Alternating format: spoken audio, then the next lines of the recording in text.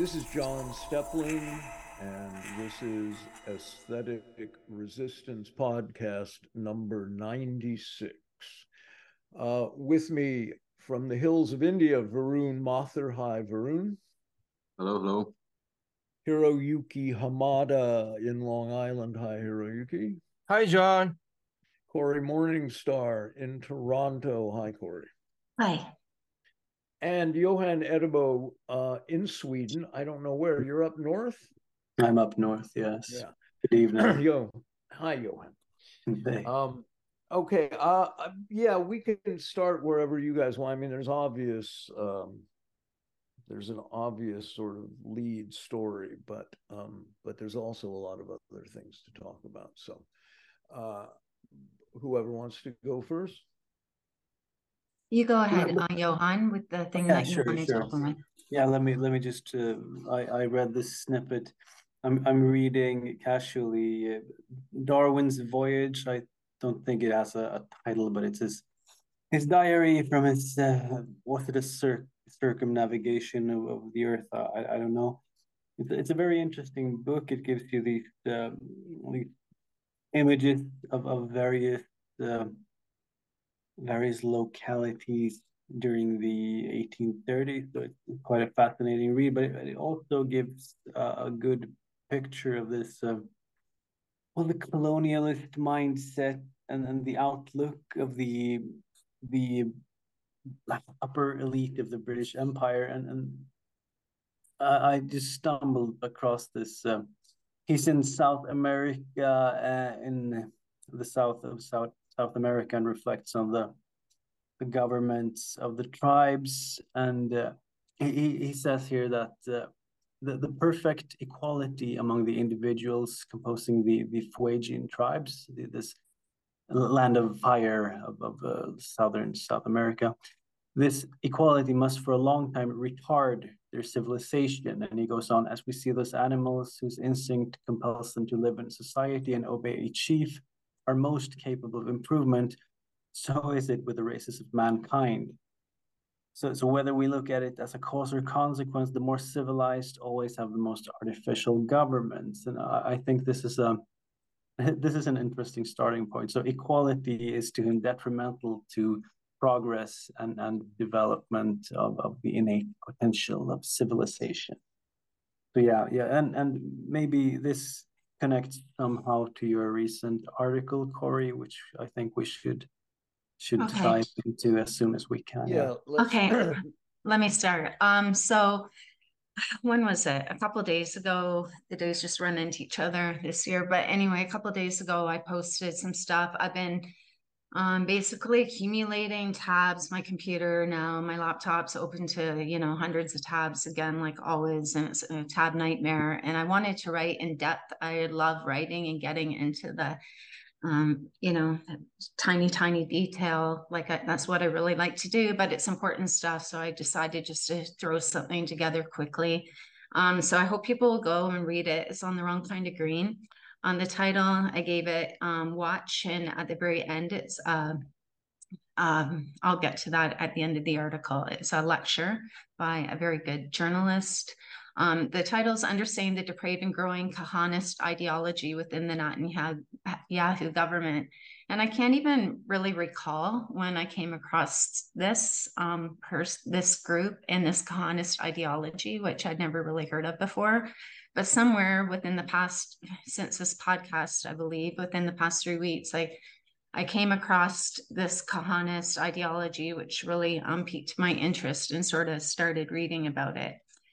And the lecture is called Kahanistan, How the Jewish Far Right Remade the Mainstream. Sort of the main central character to this article is Ben-Gvir, who's the Israeli Minister of National Security.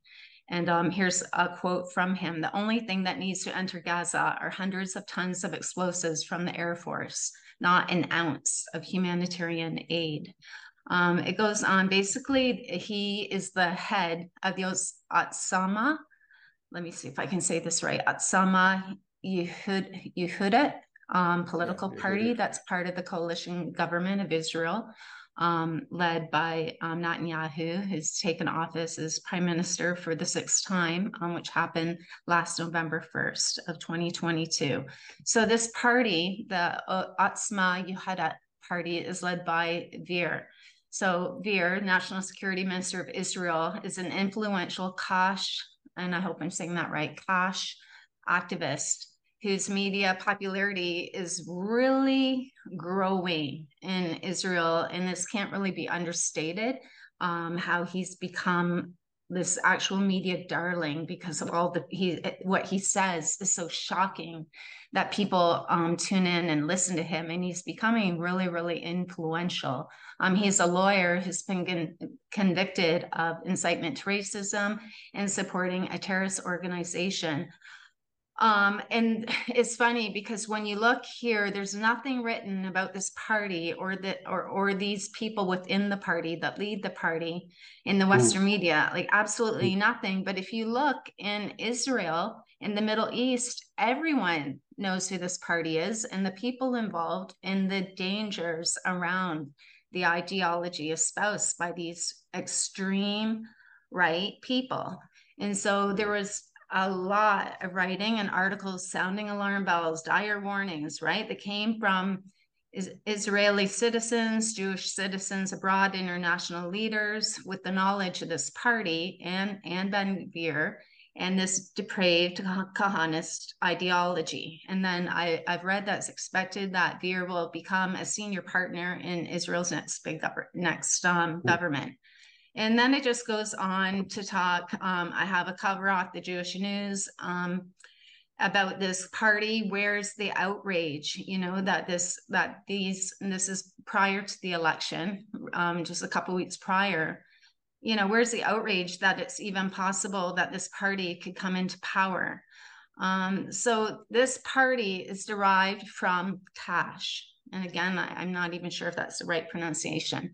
It's extraordinary to note that this party, Kash, is designated as a terrorist organization by Canada, the European Union, Japan, Israel, and until recently, the US. On May 20th of this year, the United States removed this party from its list of foreign terror organizations, which is super interesting.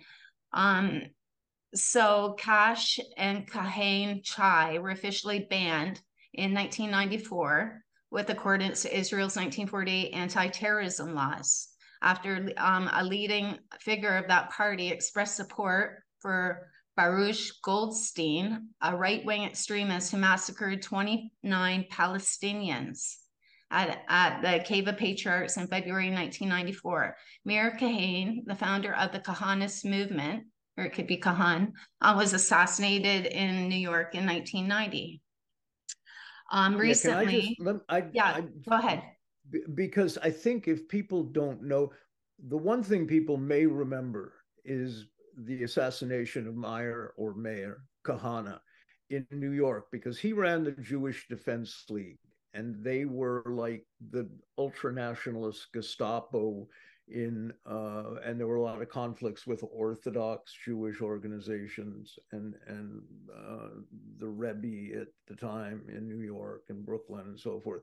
And he was a very controversial figure and espoused, incited violence. I mean, that was his gig. So he became a notorious kind of, you know, a code for inciting violence, ultranationalism. You just said Meir Kahane, and everyone went, oh, those people, they're nuts and they're dangerous, and the JDL is dangerous. And my memory of it, because I lived in New York right before that, my memory of it was that people were afraid of them to the degree that they were so unstable, so unpredictable, and such extremists. And it surprised nobody that they were put on the terror watch list and that the police got involved and so forth and so on. Anyway, I didn't want to interrupt you, but Kahane that's great. is a name that people in the United States probably will remember. Actually. That's great. So I'll change my pronunciation of that. So Meir Kahane. So there was a participation honoring actually Meir Kahane in November of 2022. And the US State Department, Ned Price, actually made a statement celebrating the legacy of a terrorist organization is abhorrent. There's no other word for it. And expressing outrage, which is interesting since just a few months before they had lifted it from the terrorist list. In September 2022, again, just a few weeks before the elections, there was a satire show in Israel. They aired a musical skit, and you can watch it. I'm actually going to put in the video right now. I have a picture, and it implicitly compares far-right Veer with Nazi dictator Adolf Hitler, right? And then the song and dance number is based on the iconic Springtime for Hitler.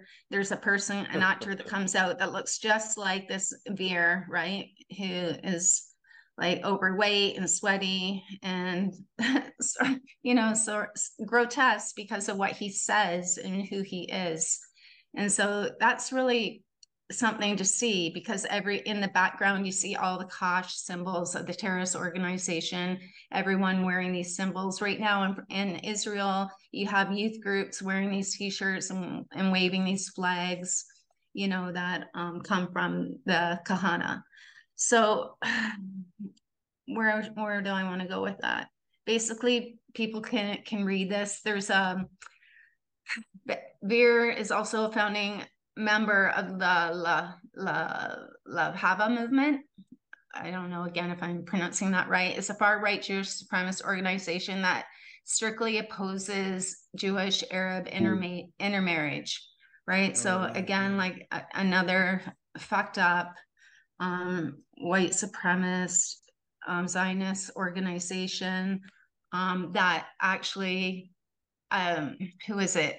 Last year, more than once, different ministers in Israel want to also have this movement, this organization, designated as a terrorist organization. And Lahava actually shares headquarters with the political party. So anyway, getting to the point, this grotesque Kahanist ideology now serves as the heartbeat and guiding light for the third largest political force in Israel. I mean, how is it possible that the whole world does not know this, And why, as Johan said, why is no one writing about this in Western media at all? And so you have this horrific ideology. Now we bear witness to the mass ethnic cleansing of Palestine, right? Johan wrote a great article earlier this week. Basically I say we bear witness to genocide, never again is an empty phrase. Dead-eye colonized subjects yawn, empire ticks another box, right? Instructs media apparatus to move collective gaze to Taylor Swift and other insignificant headlines and news stories that compete with the vast spectacle of trivial prattle. And then I just end it with this lecture by David Sheen, which is incredible and people should watch it. And I've been trying to read his work when I can. He has a book he's put out about how the Democrats have been supporting this Kahanist movement. And I'm sure the Republicans as well. I'm pretty sure he's a leftist. Doesn't really matter, but I think he is. Anyway, he's Jewish and he has just a treasure trove of information that's really, really vital right now. And then I'll just stop there. Well, the David Sheen lecture, that there's a video of it, a YouTube video of it, I believe, that's in Corey's article on Wrong Kind of Green, is essential viewing. And I've been telling people this since I heard it. This is where this is the conversation we need to have. Listen to this lecture, because he tracks meticulously and exhaustively the beginnings from the Meir Kahana's original group and the Jewish Defense League, and then his assassination, and his son, who took over but was quickly kind of ousted by this other guy who was more charismatic, and what's his name, Gopstein, and there were a number of the kind of early figures, and what happened in Israel, it seems to me, in a strange kind of way, mirrors what happened in the United States, that there was this incremental but consistent drift rightward. And in the case of Ben-Gvir, Itamar Ben-Gvir, who became the head of the party, and for a variety of reasons, that some of which escape me, became enormously popular. And he's always been incredibly controversial. I think the New Yorker called him the something, the mayor of chaos or something, and this was a few years ago. But it was mild. It didn't really quote the things they said. Baruch Goldstein, the guy who Corey just mentioned, who killed 29, mass murdered 29 Palestinians at the Cave of the Patriarchs, which is, I think, the third or fourth holiest site in Islam, is seen, his picture adorns the walls of the party headquarters, the guy who mass murdered 29 Palestinians. And I think one of the heads of the party said there will be a street one day in Tel Aviv named Baruch Goldstein Boulevard. This guy was a mass murderer. But more telling in a certain way are little details that they are unrepentantly racist. They're all for Jewish purity. They're against intermarriage. They're deeply homophobic, something the Western media doesn't touch at all, because Western media likes to talk about Islam as being, homophobic. In fact, this group is extraordinarily homophobic. There was an incident where a teenage boy was captured by followers, young follower, other teenagers, and they kidnapped him and poured gasoline down his throat and set him on fire. So he burned alive from the inside out. But nobody was ever was never arrested or brought to justice for this murder, though the police kind of knew who was involved. But they firebombed a few years ago a Palestinian home, killed a mother, father, and child. The child's picture now is brought out on display at marriage ceremonies for various Kahanists. I mean, it's just depraved. It's insane, an insane level of depravity. And if you think I'm exaggerating, I'm not. Please watch the David Sheehan lecture. But if you Google, our wonderful listeners, if you Google Israeli politicians in their own words, you will be taken to a site that has compiled, quotes, some short, some moderately lengthy, from all the current politicians. And they are all nakedly racist, colonialist, and violent. But the stuff you don't see on Western media are these representatives talking. One guy said, I'm so surprised that people care about the death of Palestinian children. They don't matter. I mean, he says this. This is an elected official. Anyway, Johan. Yeah, you're not exaggerating. I think because if we sort of raise our views somewhat, we see the same patterns of political composition all over the West, as in for example Israel here. In Sweden, the I think the second largest party has roots in Nazism.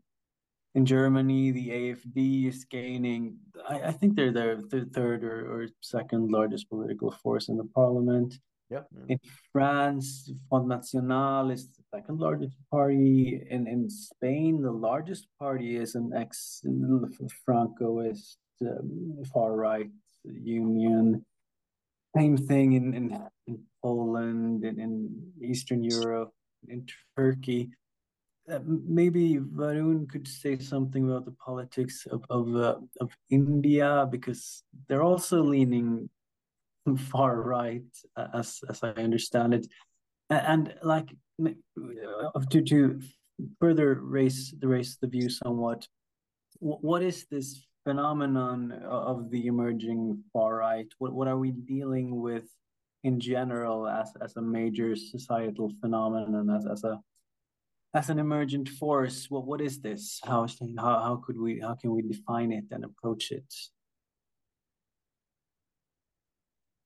Or you want to go first?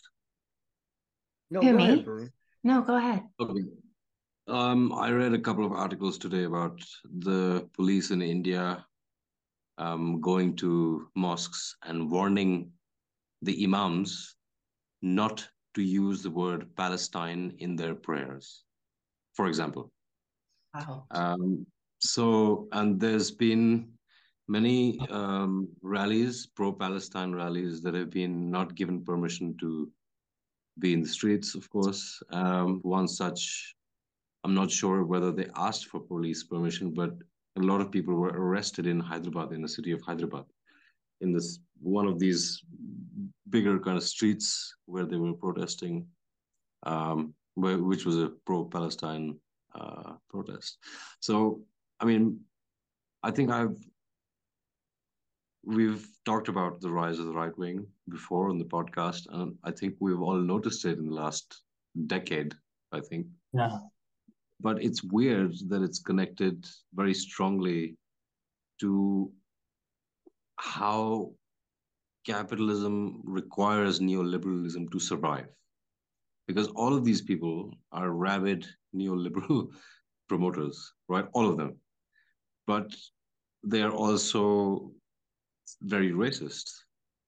And so that in that sense, it becomes clear that like what we call the Great Reset and the New World Order and so on and so forth, the agenda starts becoming very clear about what they're actually trying to do. It's trying to get from,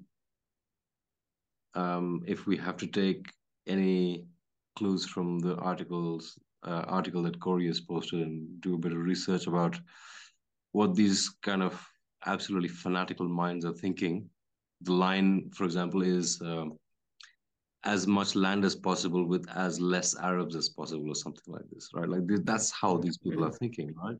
So I think the depopulation agenda is attached to it, of course, but it's also this kind of racial cleansing that has infiltrated into a lot of governments somehow, and there's a lot of support for it somehow. But my problem with that, I mean, well, the contention here is also that because neoliberalism has forced a lot of people outside of their comfort zones, promising them things that have never been delivered, in fact, and has driven people very much farther into debt, and life has become miserable and unhappy. There will always be support for people who are now suddenly looking for national resurgence. And there will be support for those kind of movements, which are largely optics, because the undercurrent is always going to remain with the powerhouses of the big tech, the big agri, the big pharma, and so on and so forth. So that, I think that those lines have to be made very clear in the public's mind, and I don't think many people are doing that. No. Corey? I wanted to add even the name of the operation that Hamas launched on October 7th, Operation Alaska Flood. Is that how you pronounce it? Yeah, Alaska Flood. I mean, that's, then when I'm reading about all this, I mean, a lot of people might know all this stuff and I just don't know it, but that's all about the Alaska Mosque, which is so important to Palestinians. And this party with Veer at the forefront, have been antagonizing the Palestinians, going to the sacred mosque and going in it and spitting on Palestinians, and they go and threatening that they're, not just threatening, planning that they want to basically tear it down and replace it with their own holy temple and all this stuff that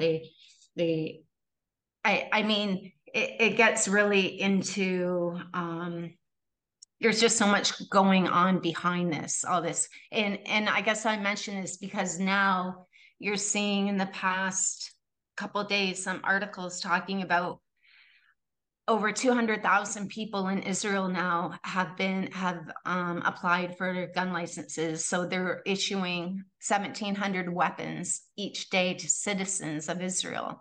I mean, this party wants a civil war, right? They want like mass bloodshed, like something well, that they the world. say that. Yeah, they Yeah, say yeah. that. Yeah. And so now you've got, I mean, what's going to happen here? You've got citizens now being the Israel citizens now are taking up weapons. You've got this fucking crazy. I mean, the level of depravity is something I can't even articulate. It's so sick. Yeah. And I just don't know where this is going. I mean, it's already a bloodbath. It's already clearly ethnic cleansing, a genocide. The whole world's just pretending that Israel's being persecuted here. It's just fucking insane.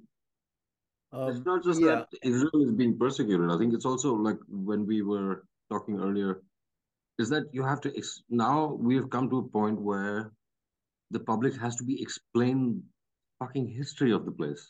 It's amazing that talk people about don't what know that anything woman about said. what's been happening. Yeah. Talk about what that woman said, what we're talking about earlier. The UN. Yeah.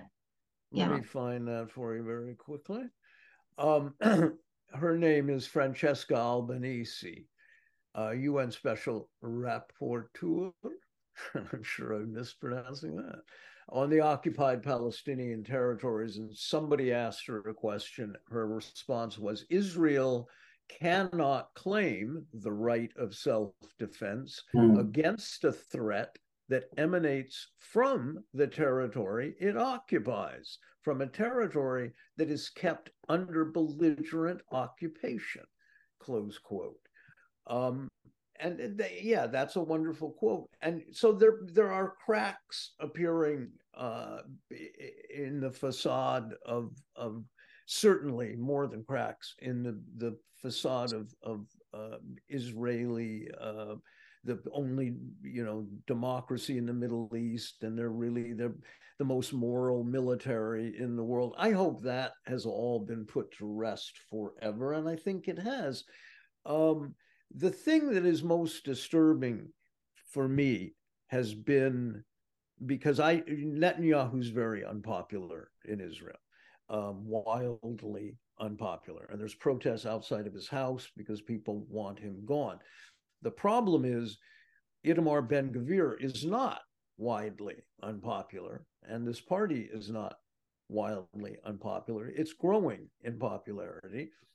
And you have to look at that these fanatic right-wing parties, the party of Meir Kahane and Baruch Goldstein and all of these people, Moshe Feiglin, I mean, there's a number of them. They have had a huge influence on the educational system in Israel. They have carried out a kind of crypto revolution in education, and they have indoctrinated a couple of generations now of young Israelis. And you see them in the military. The other thing that happened was the settler militias, which were organized by Ben-Gvir, by the way. The settler militias merged with the IDF. So the IDF is effectively run by the Ben-Gvir's party. And so you have this two generations of Israeli youth. And if you watch social media, TikTok and Instagram, all of these Israeli teenagers are mocking the dead babies at the hospital. There was a girl with bad bruises on her face, bad makeup, and she's weeping and laughing, and she's holding what's supposed to be a baby, but it's a grapefruit with a dead face painted on it, X'd out eyes. And this is what they post. I've never seen anything like this. And you see the IDF soldiers dancing and partying and singing songs about, boy, how come Mohammed hasn't helped you guys? Har, har, har. And so there's two things. And then I want to turn it over to Johan here. Two things. One is that's really disturbing, that because I think most Israeli youth are very indoctrinated. I'm not getting a sense that there's a youth left in Israel or an anti, Gavir movement from the young. The second thing is the arrogance and the entitlement coming from Israeli politicians and soldiers and the military leaders right now is just, my favorite adjective is jaw-dropping. They speak to you as if they're not saying outrageous things. It's very arrogant. They know they are saying outrageous things because it flies in the face of historically any moral covenant or set of moral code that any society has ever had abhors the murdering of children, for example. And yet here they make comments making fun of it with a sort of straight face. They know this is provoking responses and they don't care. There's this weird sense of invulnerability in these people. And my final thought for the other thing is, and this sounds weird to say, but they are extraordinarily unappealing people. I mean, they're all overweight almost, Gavir walks around with, he always has a shirt tail out of his pants because his gut's hanging over, and sweaty as he's always sweaty, always looks like his shirt is 3 days old. These are not charismatic, appealing, the normal idea of Che Guevara. They're not. I mean, they're these fat, fanatic, weirdly out of touch, crazy people, and they have conducted a palace coup essentially in Israel. We shouldn't forget that Israel's always been a racist colonialist state, no doubt, but it's tilted into Cuckooville now. Johan. Yeah, I agree that what we're seeing is unhinged to a degree we're not accustomed to experiencing, and there's an amoral character to it that it sort of approaches this kind of explicit child sacrifice that some cultures have practiced, but most won't, But I wanted to connect to what Varun said on the emergence of authoritarianism. And I think it's entirely true that these authoritarian movements with simplistic political solutions, they emerge in context of crisis and hardship. But there's also this thing we call fascism. And I want to throw this out to Hiroyuki and John. This thing we call fascism is a particular beast, I think. And I'll just give you a suggestion here. I'll say that fascism is a generational and collective trauma response, specifically within the political culture and within the auxiliary worldviews of capitalism. And we're seeing this clearly exemplified in the Israeli context now. What do you say about that suggestion? Hiroyuki, do you want to? Well, yeah, of course. I mean, I see fascism as a part of capitalism. It's a design to forward the interests of the corporate entities, and it's a very obvious expression of that. And on the other spectrum, we have social democracy, benign form of coercion and capitalist domination in the name of equality and all that. So I mean, but the thing we should look at here is that the Israel as the imperial project to forward the interest of Middle East is coming to the end. It's sort of becoming obvious. They've been doing it for 75 years. They have served as a hub of the Western interest in the area, and things are changing, and things are so what we are seeing is perhaps the last gasp of the fascism. All kinds of extreme things are putting forward, becoming obvious. They want to force it through, but at the same time it doesn't seem to be. And when we look at the US, what US always do is that it uses the proxy entities, and when something happens, conflict happens, the US would come in and mediate, and neutral, wise entity that's going to come up with peace agreement and all that. And so I guess there is an attempt to separate the imperial structure from what Israel is doing, and this is going to funnel all these angers and frustration into it's anti-Zionism, but it has been laundered into anti-Semitism, and this has been the driving force of Israel, along with the fact that the Muslims have been demonized. And so how, it's interesting how, the whole thing is gonna unfold at this time when the whole thing, the usefulness of Israel is coming to the end, Yeah. Boy, there's so many things I want to say. We have a dozen topics here. But Corey, and then Varun? Yeah, well, I just want to touch point on what you said about the coup of the Israel government, and touching upon Netanyahu. I mean, it's just sort of crazy.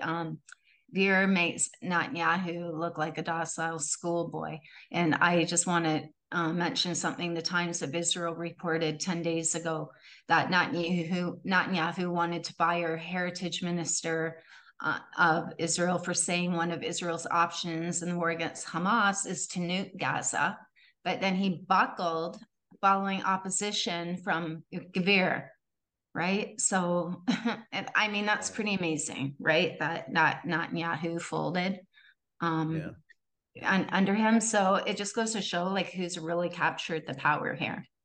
Yeah, no, he's enormously powerful right now. It's a much like he's consolidated power in a way that's not really unlike bin Salman in Saudi Arabia. Varun? I just want to say, I think what Johan brought up, the idea of trauma and how that leads to this aspect of fascism. I've read quite a lot of literature on narcissism and psychopathy, and a lot of it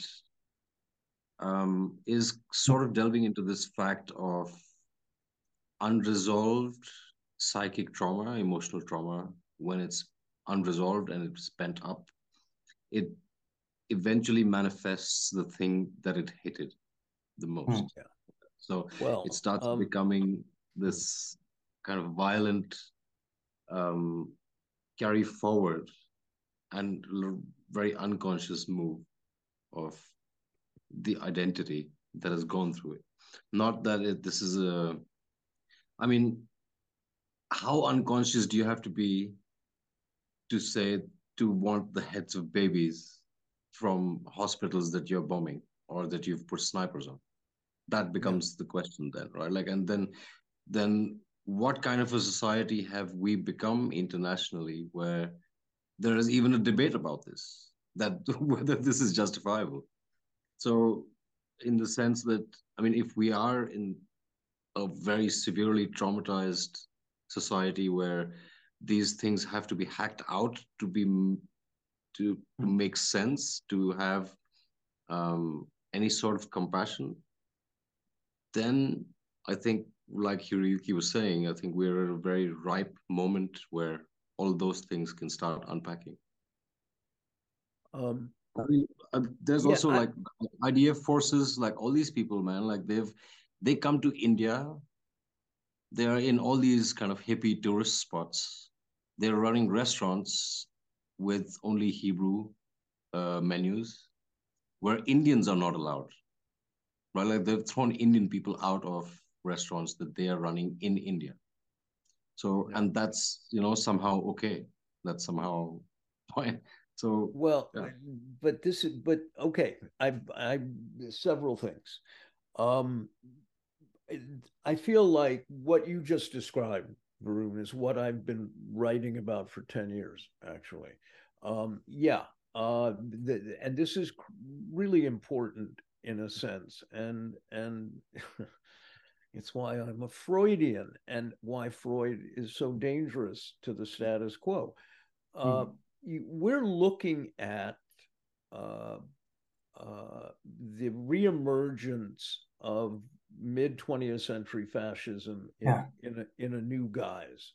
And it quite literally, of course, never was wiped out. Look up, as you guys know this, but for those listening, look up Operation Paperclip.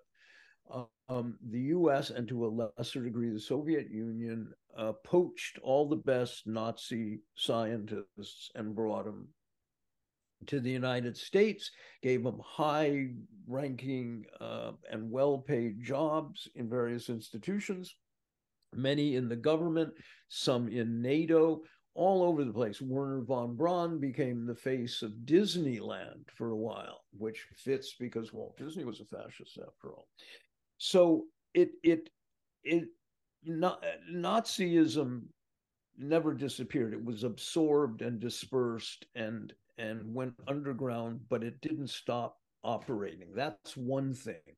The second track that's very important to remember is the American eugenics movement that began 100 years before that, which Hitler was an avid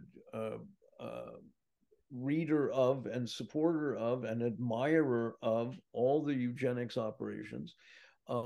People don't realize, because it's an embarrassment now, that women, Black poor women, were being forcibly sterilized against their will up through the 1970s in southern states. People don't talk about this. You just have to look at the prison system to understand America. And there's a very good article by a guy on death row in Covert Action magazine, James Anderson, who's still on death row, innocent of his crime, of course. But read the article. At any rate, these things are on parallel tracks, and so there was after World War II an enormous social transformation going on. When we got to the 60s, there was a moment of liberation in a sense, and it was quickly squashed and turned into its opposite within 10 years. And we had the rise of in sort of digital capital, eventually, all the precursors to that. And everybody knows this story, and there was finally a crash in 2008 and blah, blah, blah. But the point is that sensibility, that value system, that white supremacist system that was the engine for 250 years of colonialism. Remember that all of Africa was owned by different countries in Europe. All of South America, all of South Asia was owned by white people in Europe. And they extracted a brutal toll on these people. Everyone should know the Belgian Congo story. in which workers who didn't meet the quota for the rubber company that King Leopold had their hands chopped off, or one hand, because two hands would make them totally useless. Then that wasn't effective enough, so I think they started chopping off the hands of their children. But you can still go into chocolate stores in big cities in Belgium and buy little chocolate hands as a I don't know, a memory of your trip to Belgium. The stuff never disappeared. People have just pretended, media has just pretended that this stuff disappeared. The white supremacism, the extraordinary racism of the United States. We see it today in police departments, in the prison system, in the criminal justice system. Last time I looked, there or a few years ago, I don't think there was one federal prosecutor who was black. Everybody was white, and they're trying mostly black defendants. But anyway, those statistics are available. I'll put a number of books about that in the links. So when I say I've been writing about this for 10 years, yeah, this is what has to be looked at now. What has the deterioration in education, in the social fabrics been unraveled? People have less security, less sense of hope. You have an extraordinary overprescription of antidepressants, psychotropics, and tranquilizers. You have illegal drugs. Now you have 10 million people on the streets of America homeless. And the media pretends none of this is actually happening, and the public has a strange compartmentalizing mechanism that doesn't connect the dots to any of those people. So yes, it's unconscious, absolutely. And to analyze that unconscious is, I think, of critical importance, but nobody can read anymore, and nobody does. So it's a monumental undertaking. Okay, that's the yeah. I'll just add to this, because I think what's also happened is that, like you mentioned, most of what is now called the global South was colonized.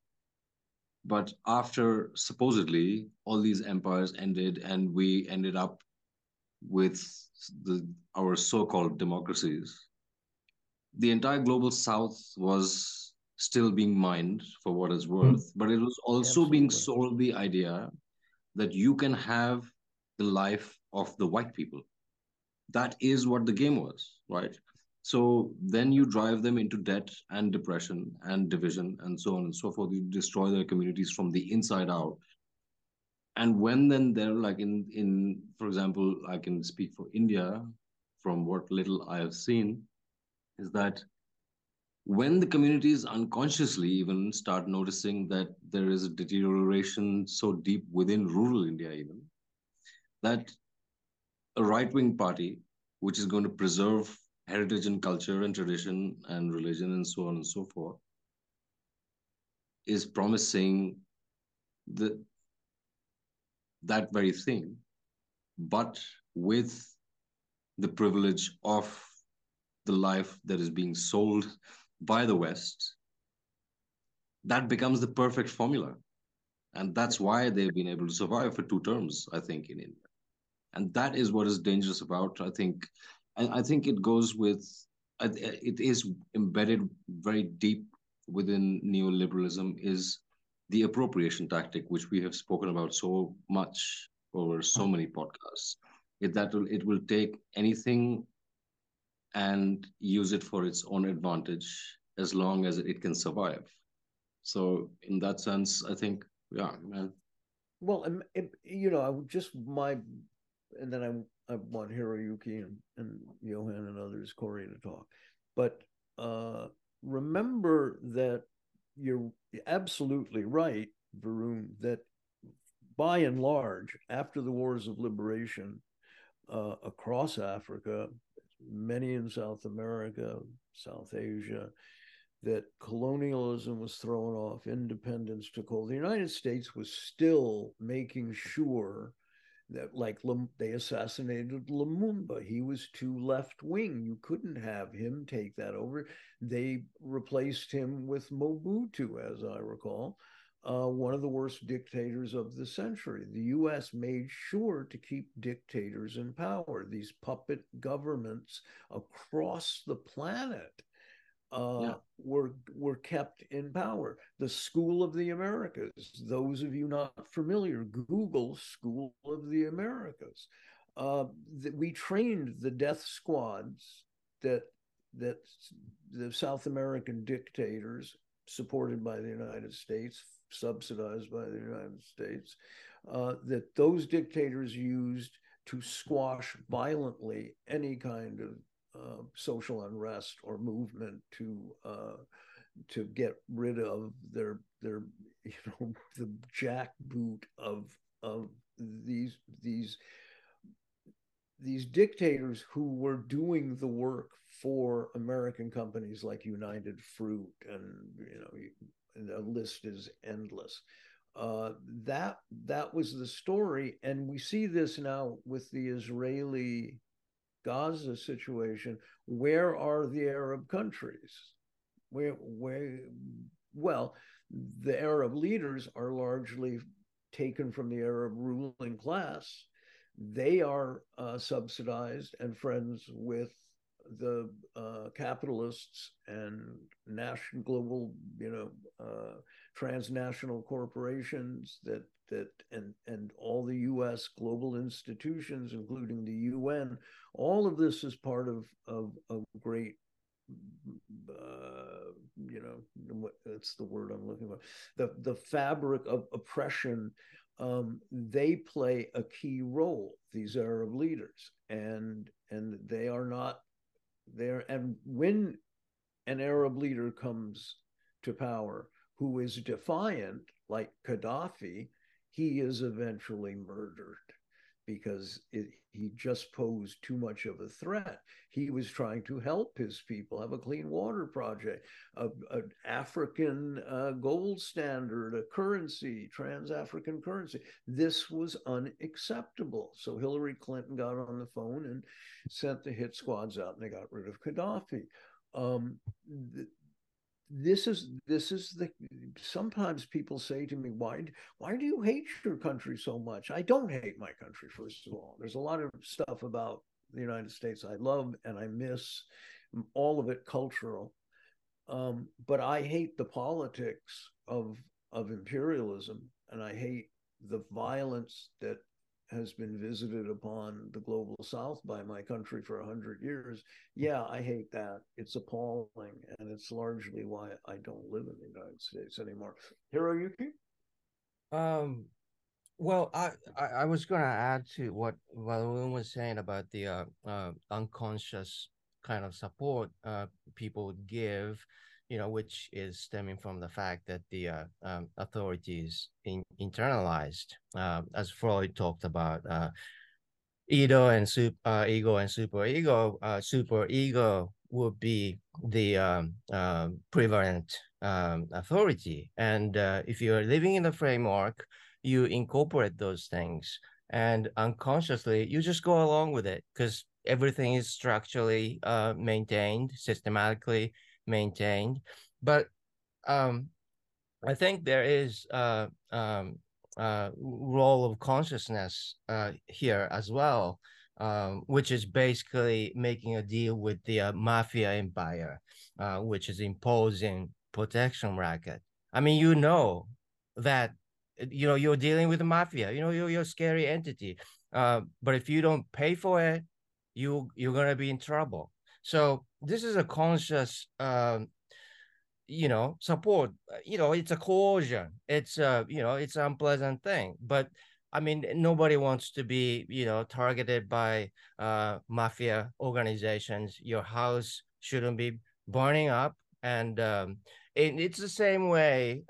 You don't want to be targeted by authority. You don't want to lose your job. You don't want to lose your positions. We went through this with COVID. We went through this with the Ukraine, and now we're going through it with you know, you don't want to be called anti-Semitic, you know, and this is we know that. So you know, it's like the establishment is using this Freudian you know, idea well, of to course, impose, yeah. you know. And also when we look at the resistance, people unconsciously support the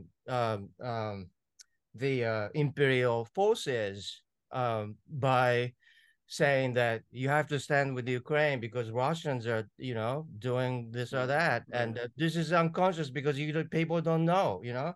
And well, that's there's and there's another case. People consciously resist the forces when there's no option, you know, when you're cornered and your life will be in danger.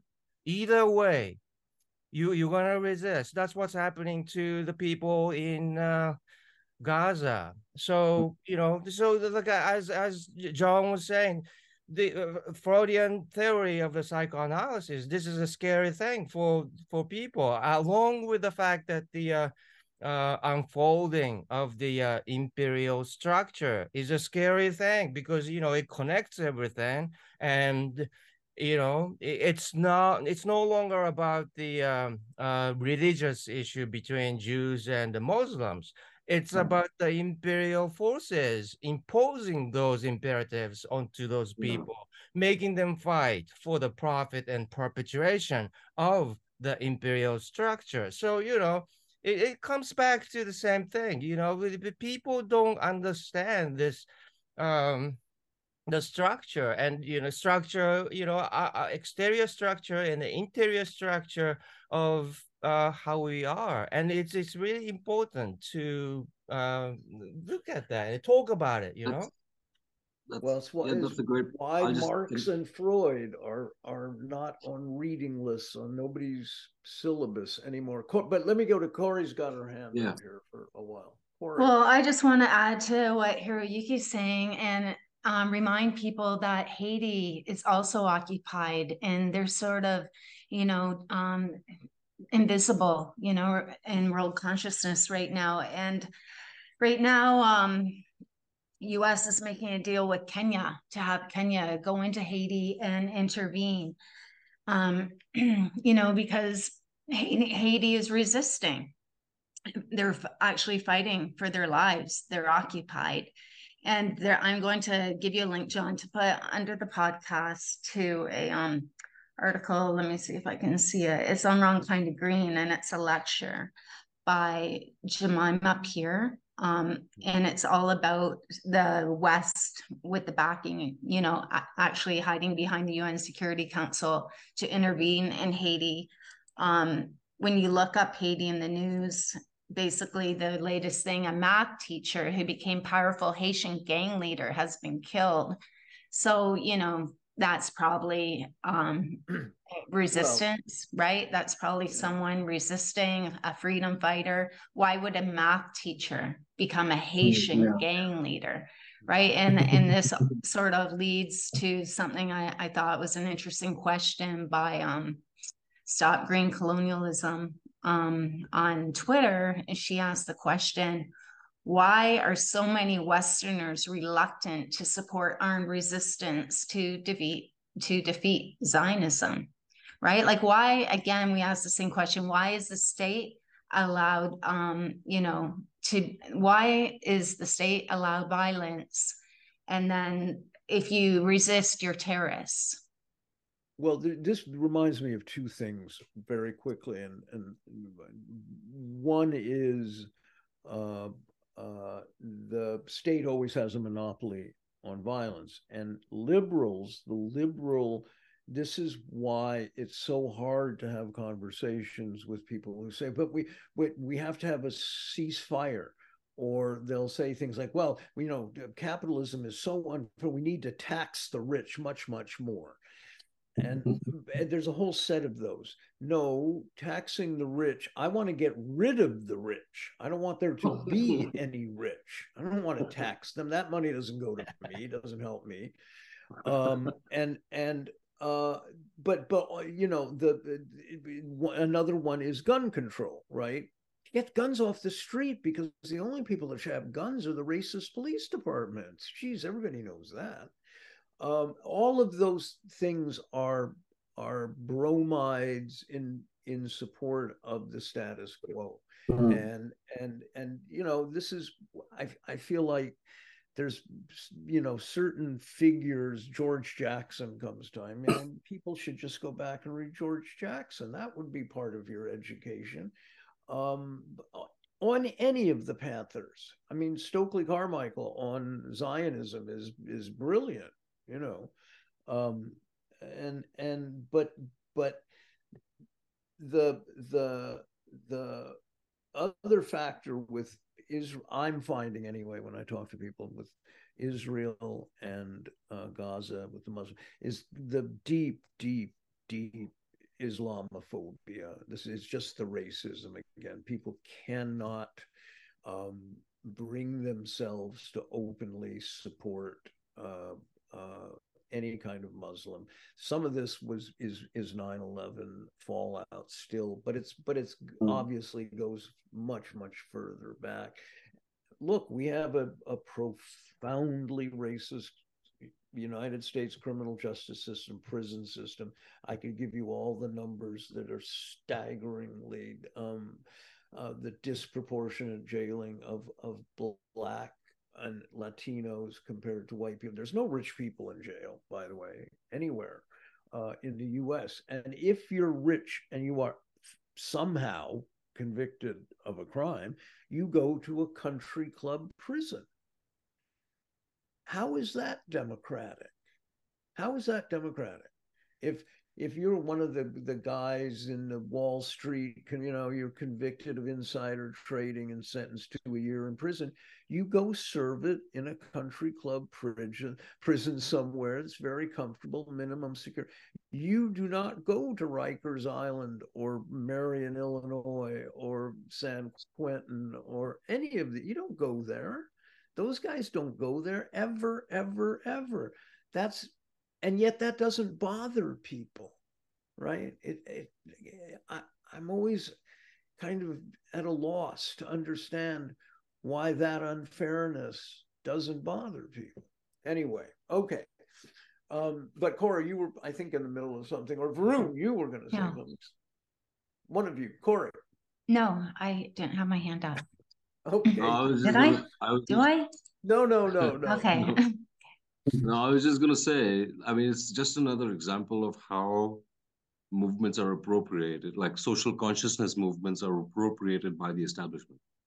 Like the Gandhian ideology of nonviolent protest, or what Mandela was talking about, which was like, let's not get violent. I mean, that's the last option. But how the establishment then kind of, it lets that ideology breed within the public.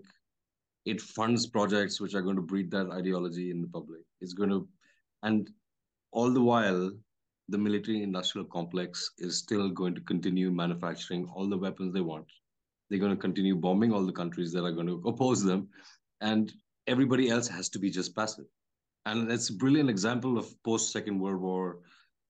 A portrait of the world is quite brilliant in that sense, if that has to be an example of how appropriation actually works.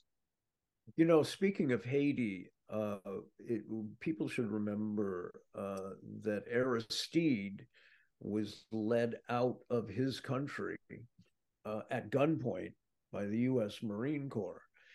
And Aristide was a slum priest and formed the Lavalas Party that was made up mostly of slum women from the slums in Haiti, Port-au-Prince.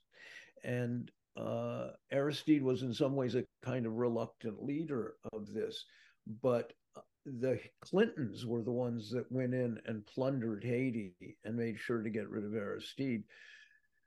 And as I recall, the breaking point was that he wanted to increase minimum wage in the sweatshop factories that were making T-shirts, which is a big item in Haiti. He just wanted, like, a nickel more an hour, and the Clintons made sure he was gotten rid of.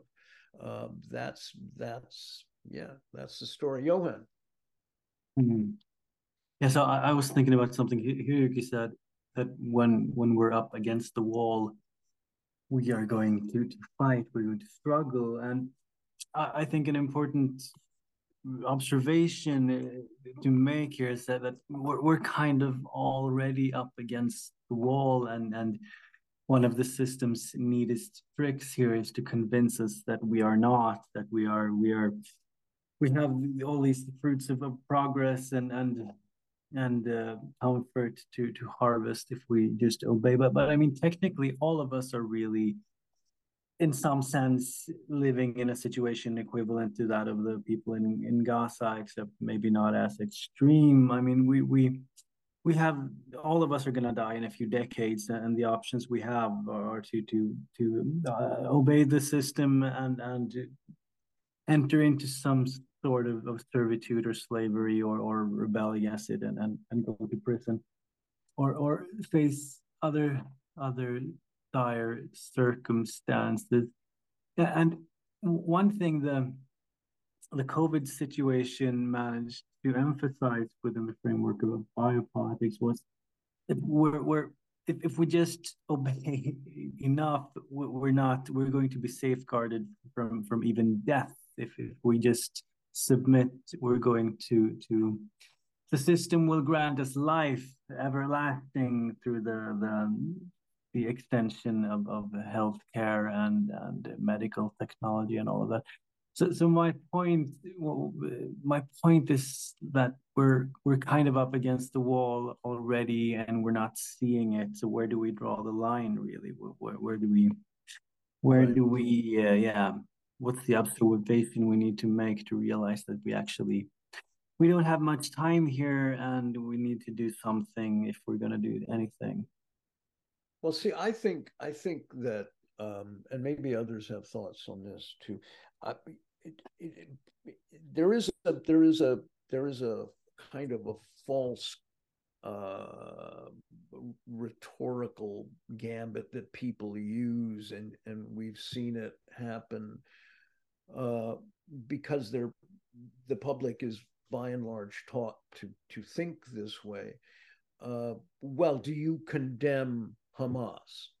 Do you condemn their atrocity? I'm not in a position to condemn anybody, frankly, but I condemn the occupation, and I can't condemn anybody that's living under an occupation for anything they do. I can't do that because I cannot imagine the nightmare that must be. But on the question of violence, this is a very tricky. I mean, Adorno is much criticized for this sometimes, but you look at the Black Panthers, and they achieved an enormous amount, and they raised the consciousness of their community. They educated people. They changed dynamics of life in America to a huge degree. And yet most of them were killed eventually by the state, or put in prison, or driven out of the country. Power is really consolidated, and to fight back does not necessarily mean grabbing your pistol and going to shoot up IBM or something, because you'll just get shot dead. And I don't want to get shot dead particularly, but it's not because I care about my oppressor or the people that are cheating me or making my life miserable, or perhaps the future of my children's lives and the futures they look toward. It worries me a great deal. But it's why I always end up coming back to education. But there's even a reluctance, God, trying to get people on board with educational projects outside of institutions. I'm finding is very difficult, and it's part of this this trained apathy that people have internalized, partly the people of the West. I don't know, but that's to me the most revolutionary thing one can do now, besides boycotts and all the usual things. And everybody should be boycotting anything coming out of Israel. By the way, tourism has been completely wiped out for Israel. They're going to have a very hard time because people are spontaneously boycotting Israeli products right now. The world is not fooled by and large, no matter what Western leaders say. I think and we see it with the protests, 1 million people on the streets in London. That's extraordinary, given the British government is trying to criminalize dissent in this particular case. But beyond that, it seems like you can't go up against the wealth. The transference of wealth to the top 1% is complete. The 1% own everything. I mean, George Carlin was right about this. They already own everything, and what else do they want? They want more. And that was a great quote of his. They do. They want more. They want it all. And when they have it all, they'll still want more. The ruling class operates as it's the logic of capitalism. Lenin knew that. Marx knew that. It is an absolute kind of a truth, an unshakable truth. And so, given that fact, you can't. Revolution means something different now, looking forward. And I think it's a long, slow, a very slow motion revolution. And it's very difficult for people. I talk to people all the time, and I people back in the United States, a lot of whom are leaving. In fact, it's not easy, but you have to start making changes and commit. To my mind, this is my belief. I'm not, casting aspersions on anyone, but you have to make a commitment to educate toward pedagogy, especially the young, to deprogramming, de-indoctrination.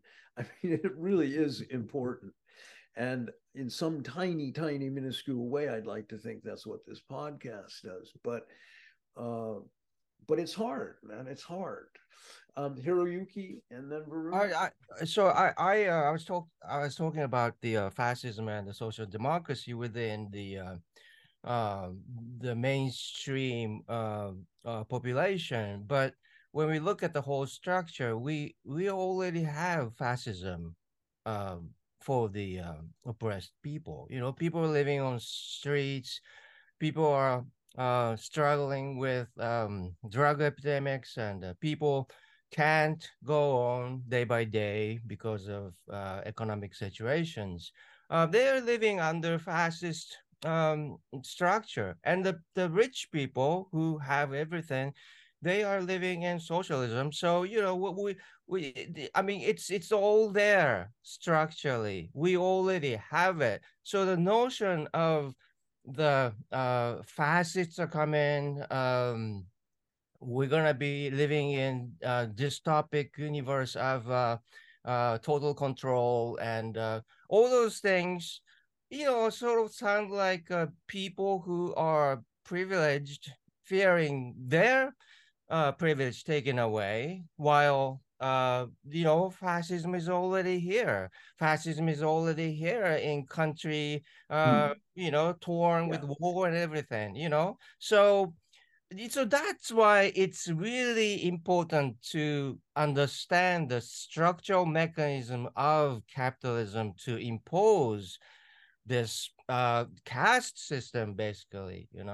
Yeah, well, it is a caste, and you have to be able to have conversations with people about climate, for example, like we did with COVID, and say, but this isn't about climate, right?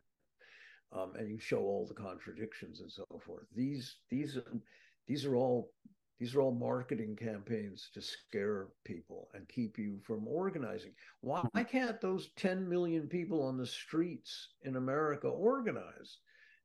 They would have enormous power. But you know, Johan. Yeah, why they can't organize. So I mean, if you post something about Palestine or Gaza in social media, it gets shadow banned. It gets Right. pushed way down in people's feeds. And the thing is that they don't have to like ban everything or censor everything with these keywords. They just need to push it down sufficiently so the dominant narrative gets characterized in a certain way, and then almost everybody falls in line. So the digital media's structure, architecture, and the way that generative AI is moderating the discourse, that's an important part of why we can't meaningfully organize at this moment in history. Yeah. Varun, and then I guess last comments from you. Yep. Like you were saying, John, I think it's, I mean, this kind of slow motion revolution is actually everyday conversations one-to-one with people where you're able to parse propaganda from the reality. That's what it looks like to be now. I mean, it's just an everyday battle, man. Yeah, I really believe I want to find funding for what Johan and I have talked about now for a while, the People's University, but also the People's, high school, People's Grammar School. I want weekends with fourth graders for history lessons. I mean, because it's necessary, that's what has to happen. Anyway, last thoughts and just a sort of final comment on the Gaza thing. It's the most horrifying event, most horrifying 2 weeks I can remember in my life ever. Gabor Mate said that's the worst thing he's ever seen. I think about it when I wake up in the morning, and I'm stunned when I engage with somebody who supports this Israeli government. Somebody accused me, what are you, some kind of hater? I don't want to be around somebody who hates. I said, I want to stop the slaughter of children. That makes me a hater. Okay, that person was a woman I knew from Los Angeles, was okay, not the sharpest pencil in the cup, but she doesn't know what she's just mouthing stuff. This is what this comes us back to psychoanalysis again. The original radical psychoanalysts in the Vienna Circle under Freud and different ones over the years, that's important stuff. And Guy Debord knew that, and Althusser knew that, and these are the people that everybody should be reading, and Marx. You can't understand any of it without at least an introductory course on, as Hiroyuki said, on understanding what capitalism is, that there's a built-in exploitation. I mean, this is so obvious, but a lot of people need to hear it again, I think. So in terms of that, I agree that I don't think Israel can come back from this. The damage is done. I don't see how they continue. And if somebody like Ben-Gvir becomes prime minister, not impossible, they throw Netanyahu in jail, then what happens? We're already watching a genocide. Raz Segal said it's a textbook genocide. I'm going to put all these links, Miko Peled, Ilan Pappé, all of these guys who are Israeli themselves, and watch the David Sheen lecture. That was the intention. The United States knew that was the intention. The occupation has gone on for so many years, to such a degree that the U.S. leadership and Israeli leadership had to absolutely know eruptions were going to keep happening and attacks were going, people fight back. And the conditions were intolerable for Palestinians, absolutely intolerable. So I think, I don't know, I can't predict, but I think Israel as we know it cannot continue to exist. The pure Jewish Zionist state cannot continue. I don't see how it can. At some point, there's going to be enough unrest in the Arab world to make those puppet leaders nervous, and they're going to have to do something and join together somehow to do something. The Saudis can't keep buying weapons from the US that they don't have pilots for or soldiers. I mean, the whole thing is such colossal, like, cuckoo house, but it's not going to stop right away. And I don't know what, I don't know what's going to happen to the remaining Palestinians, but it doesn't look good. Any final thoughts from anybody? Okay, don't all speak at once. I was just going to say, man, I've been reading a lot of Sufi mystic poetry.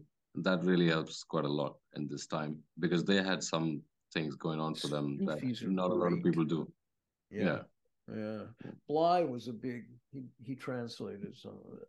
I feel like there is a change happening, though. I feel just something is changing, and I can't really articulate it except for to say, if right now this winter, if they were to declare another pandemic like the last time, where people went out, everyone bought everything, the grocery store shelves were bare, people were, went in civilized, bought it all. I think this time it would be way different, where people would storm the grocery stores and take everything and leave. Yep. And I think there's a huge difference that people recognize that their governments are no longer civil servants, right? They do not serve civilians. They do not serve the populace. They do not serve those that go to the voting booths and elect them. I think that's over. I feel like by and large, the majority of people now understand that the government serves corporate power and the capitalist system itself, capital. They do not serve people. I think that is becoming very clear to most everyone.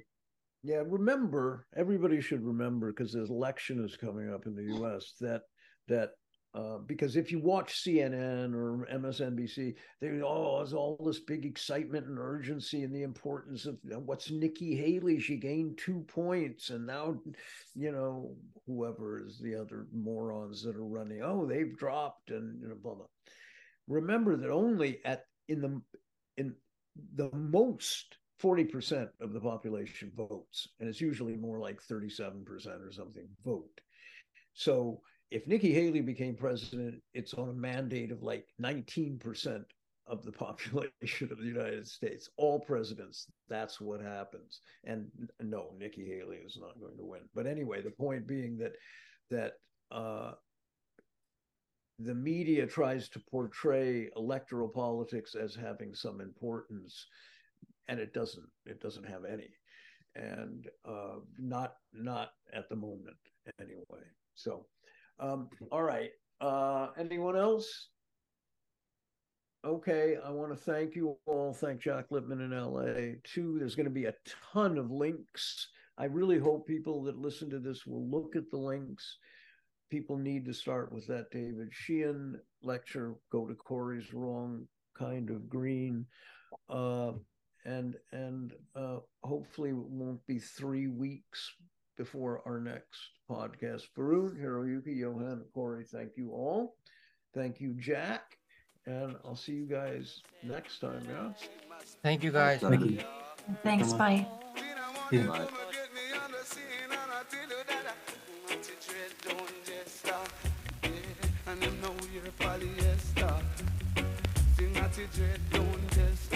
Move ya, no come from chicken with a fist up. You said, Dilly, don't say that. Yeah. Boy, you shouldn't do that.